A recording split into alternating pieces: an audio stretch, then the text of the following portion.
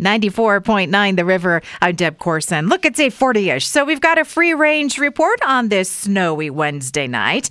And there's a new report on which states read the most this year.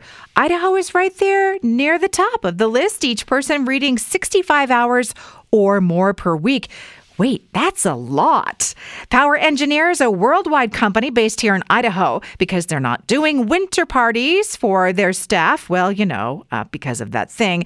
They're donating $500,000 instead to food banks across the country. Nice job there.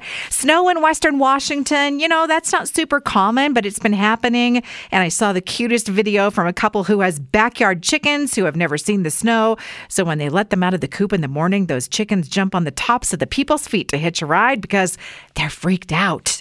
The Smithsonian has freaked me out by posting an article on Facebook about microphones picking up ultrasonic sounds produced when tomato or tobacco plants were cut or dried out. They were screaming for help.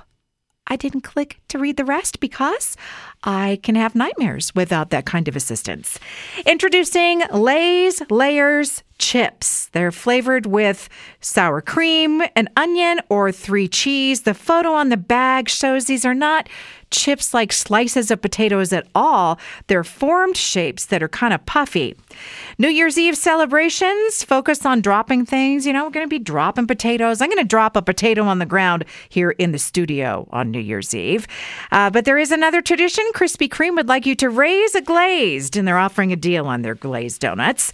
Lovefood.com has a listicle of the day. It's the best bowl of chili in every state. And the winner for Idaho is Blue Ribbon Chili, and you can get that at Goodwood. They've got locations in Boise and Meridian. Personally, my favorite thing at Goodwood is the onion rings. Each one is a meal. It's so big. And while we are used to the Valentine's Day candy popping up on store shelves right after Christmas, some stores are already stocking their Easter candy, and there are some people not happy about that. They've started a petition at change.org to make that illegal.